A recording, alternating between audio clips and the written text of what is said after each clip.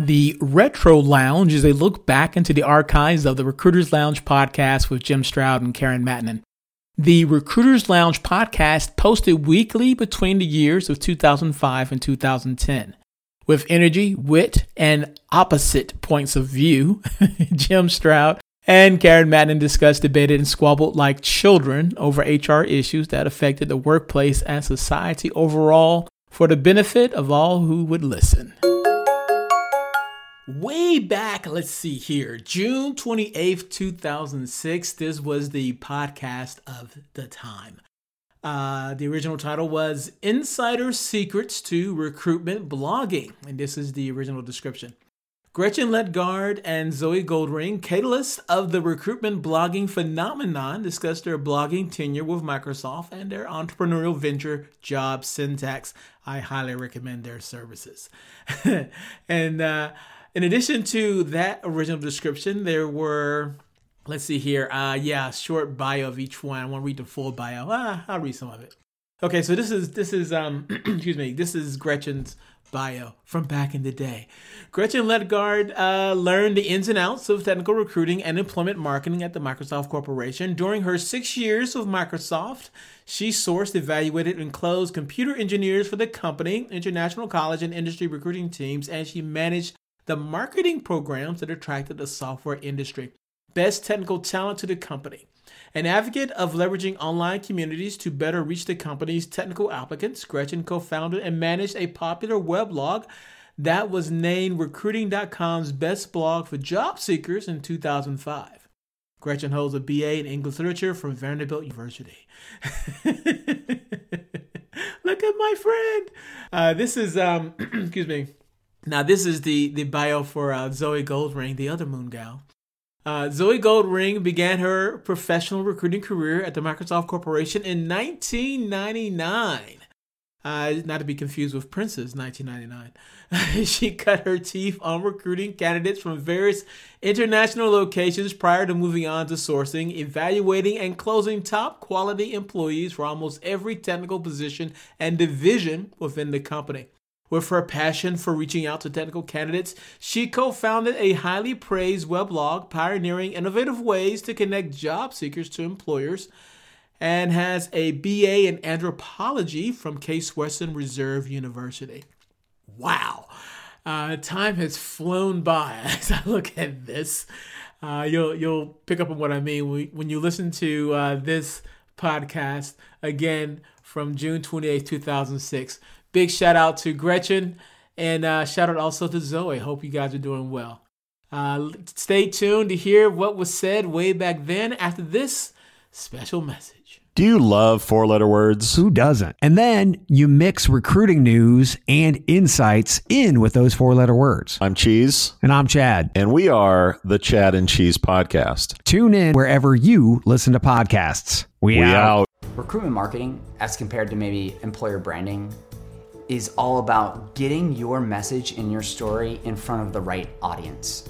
It's a lot to manage, and what Practive Talent does for our clients is we help centralize so you have one partner, one vendor to help you manage all those relationships.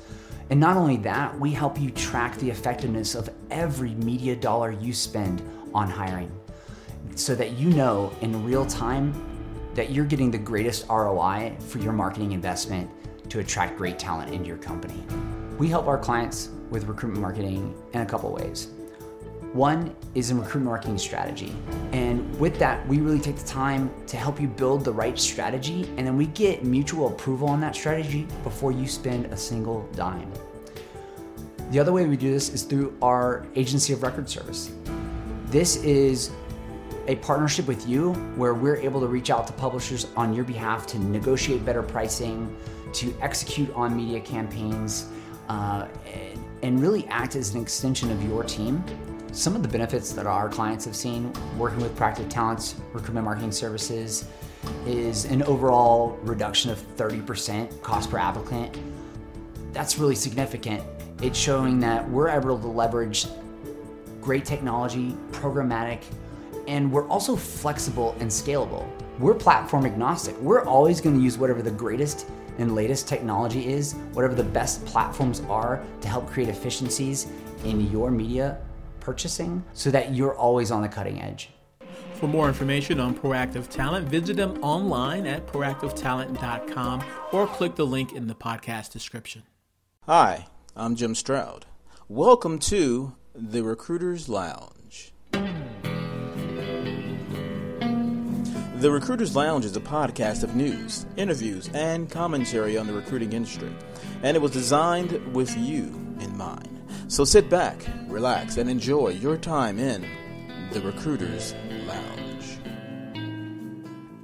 You're in the Recruiters Lounge today with the original Moon Gals, Gretchen Leggett and Zoe Goldring. How are you? Good. Well, doing well. My first question is, how did the term Moon Gals come about? I know that's sort of like your nicknames from the blogs and so forth, but how did it come about? There were these Quiznos ads a couple of years ago, 2 or 3 years ago, where these little creatures sang the song about how we like the moon, and some guy in England actually does the videos, and we went to his website, and the videos just cracked us up, and that's how it became. We posted a lot of pictures and a lot of those videos, and we just became the Moon Gals through that because we like the moon, apparently. Very cool. Very cool.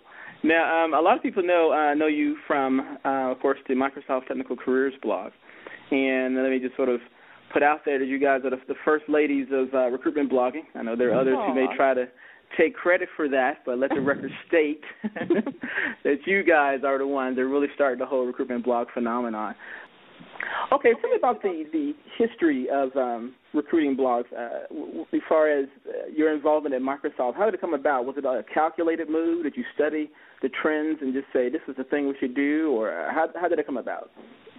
So it definitely was not a calculated move. I think we were just trying to come up with some new ways to reach out to our target audience of software engineers, and it was an idea that we had been batting around, and Gretchen came into my office one day and pitched it, and I said, let's do it.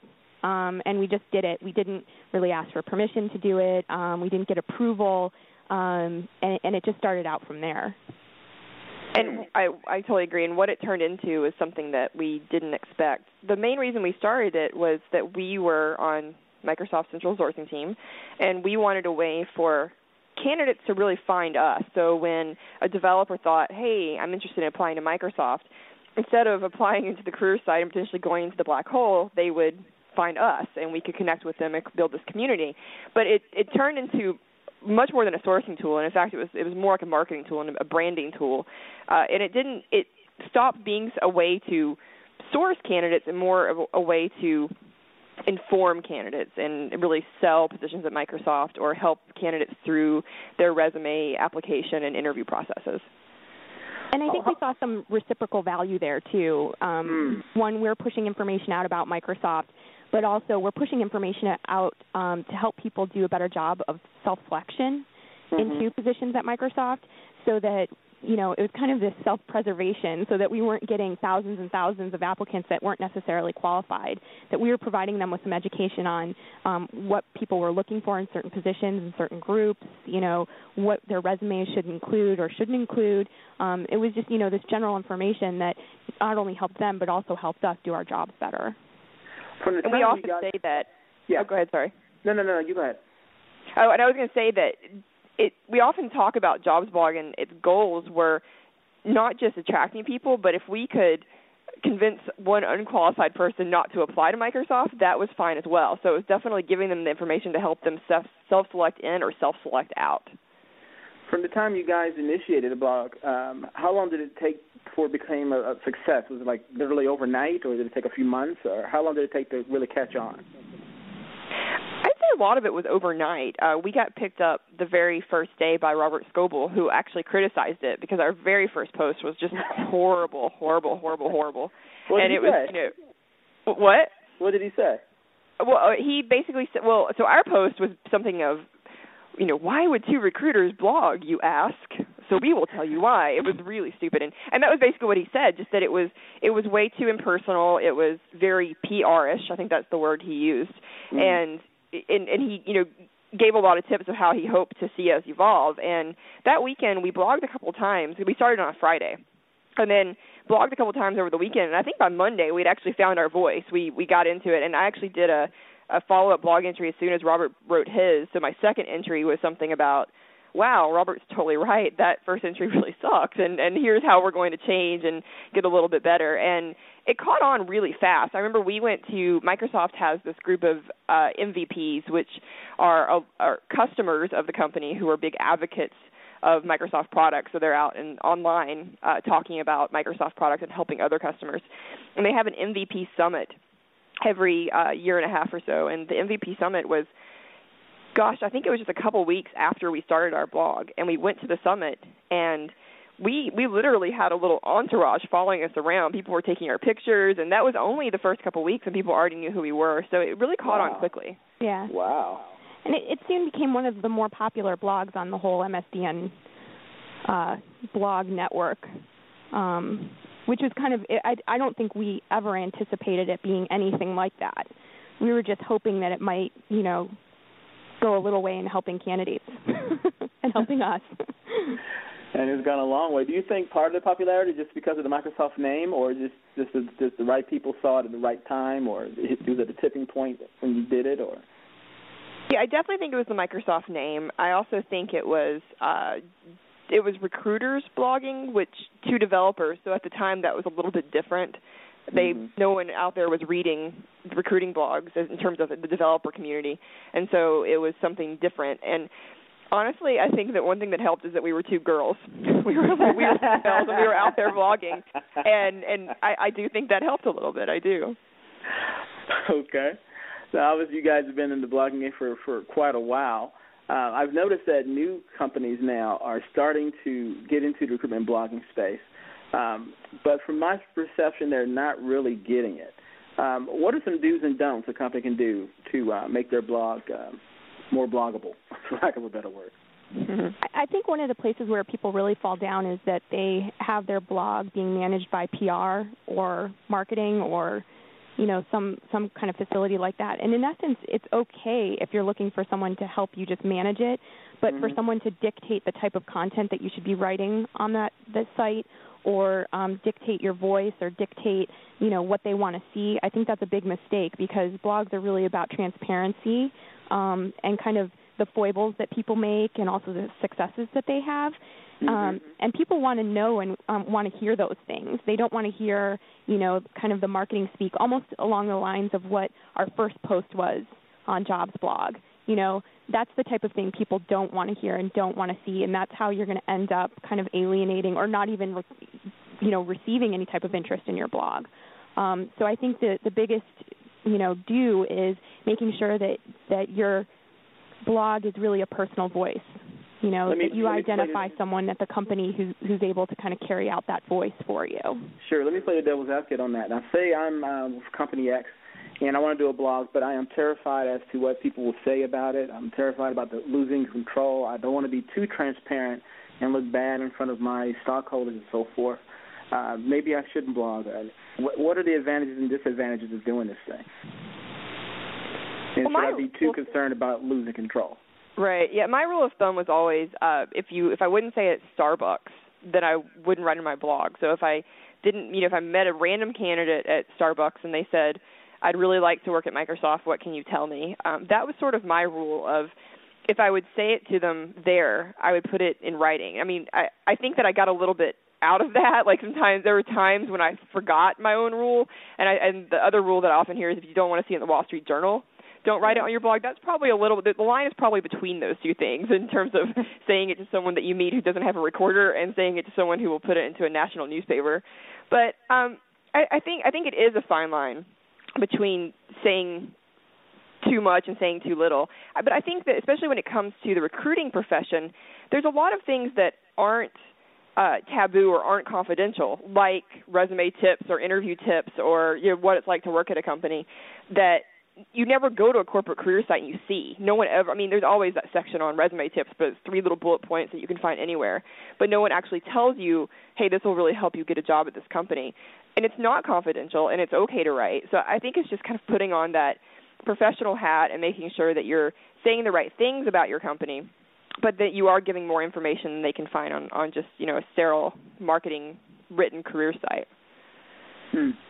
What do you think of some of your greatest successes and some of your greater failures with your blog over the years? With the Microsoft blog, rather. Yeah. Wow. That's a tough question. Zoe? one of those probing questions I ask here. Yeah. I mean, in terms of successes, I think the biggest thing for us is that we always remain true to kind of what the point was behind the blog. And we didn't really stray too far from that. We always made sure to tie it back. Whatever we were talking about, whether it was some trip that we were taking personally, whether it was something that we heard in the hallway, it always tied back to recruiting at Microsoft. And I think that's what really made for a strong experience on Jobs blog, is that it was always consistent. In terms of failures, the things is like, the types of failures that you have are sometimes a little bit more personal. Sometimes you'll say something or that you just get attacked for, and it's funny because it could seem like the most innocuous, minor thing in your mind, right? And the post that you think is the most innocuous is the one where everyone's attacking the way that you spell the word, or that there was a comma wrong there, and that sort of thing. And for me, those kind of felt like failures, because I was like, gosh, I feel like people are personally kind of attacking me. And what you have to realize is that there is that transparency, but because there's also that anonymity involved with the internet, people feel more open to criticizing because they don't know your face and they don't know you on a day-to-day level. So those are some of the things that were kind of ouch moments for us. And then the other thing is, not in terms of failure or success, but you also have to really think about how does your blog evolve over time. What are the, things that you are trying to accomplish? Because in the short term, you have one goal, and in the long term, you still want to remain relevant. So how do you kind of strike that balance?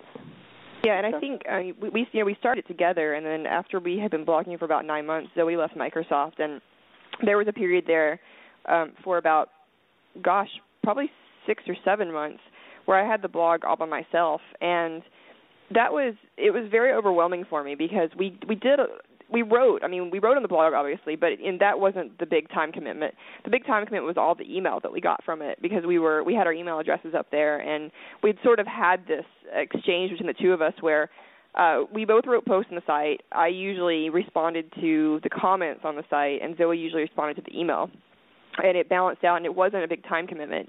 And then when Zoe left, it did become a very large time commitment for me. And then it took a few months, and over the summer, I recruited you, Jim, and Jenna Adorno to join the staff. And then, now that we're gone, there's actually, I think there's, a total of 8 bloggers or something on Jobs blog now. And that was probably, looking back, I was very overwhelmed, but I do wish that I had been a little bit quicker about getting more voices on there, just because it was a lot of work for me, and I didn't ever want it to become the Gretchen show, and it did. And so even now I hear people refer to it as Gretchen's blog, when it never was meant to be that. It was meant to be Microsoft's Jobs blog.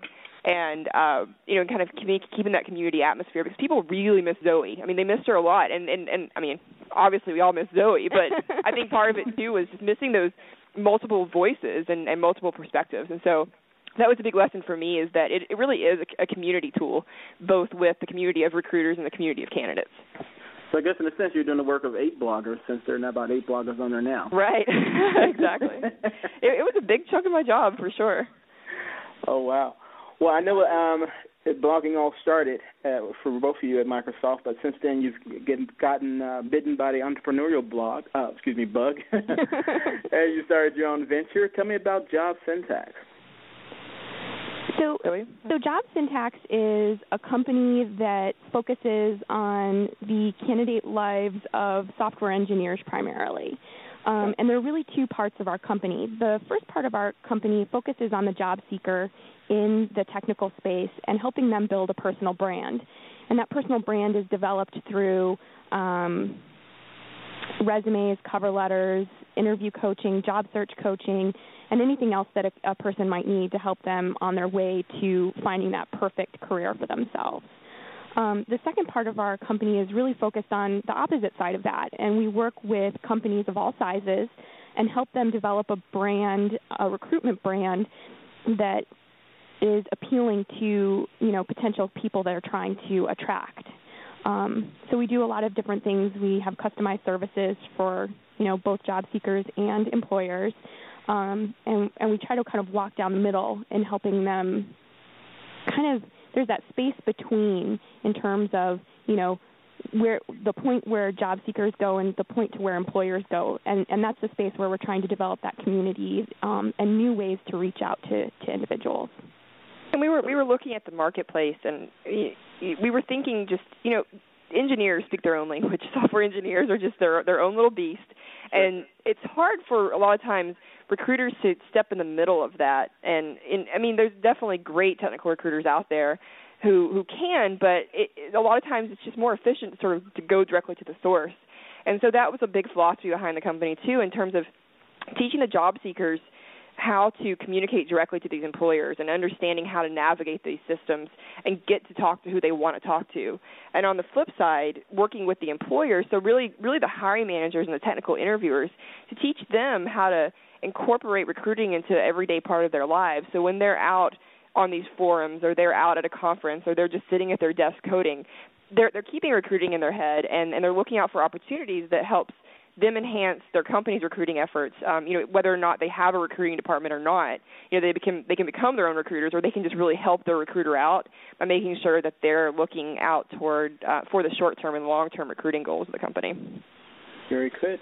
If a company or an individual job seeker is looking for some assistance from Job Syntax, how can they get in contact with you guys? Well, we have on our website, which is jobsyntax.com, we have pages for job seekers and a page for employers, and they can submit a form to us that comes directly to us, or they can email us at jobgals@jobsyntax.com. We are the Job Gals now, not the Moon Gals anymore, so it's our new name. Well, that concludes our time here in Recruiters Lounge. Heather Legard, Zoe Goldring, thank you for your time. Thank you. Thank you very much for having us. Yeah, it was great. Well, that's it for this show. You've been a wonderful audience. If you like what you heard, love what you heard, or just plain hate what you just heard, let me know. Your feedback matters. You can reach me through my website at jimstroud.com/podcast. That's JIMSTROUD.com/podcast. So until next time, I'm Jim Stroud, and you're not. And so this ends this edition of the Retro Lounge, home of classic episodes of the Recruiters Lounge podcast. If you haven't already, subscribe now so you don't miss a future episode. Okay? Cool. Until next time, bye-bye.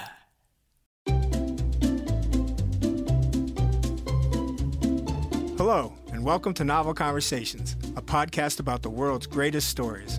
I'm your host, Frank Lavallo, and for each episode of Novel Conversations, I talk to two readers about one book. And together, we summarize the story for you. We introduce you to the characters, we tell you what happens to them, and we read from the book along the way. So if you love hearing a good story, you're in the right place. Our 9th season is coming this fall.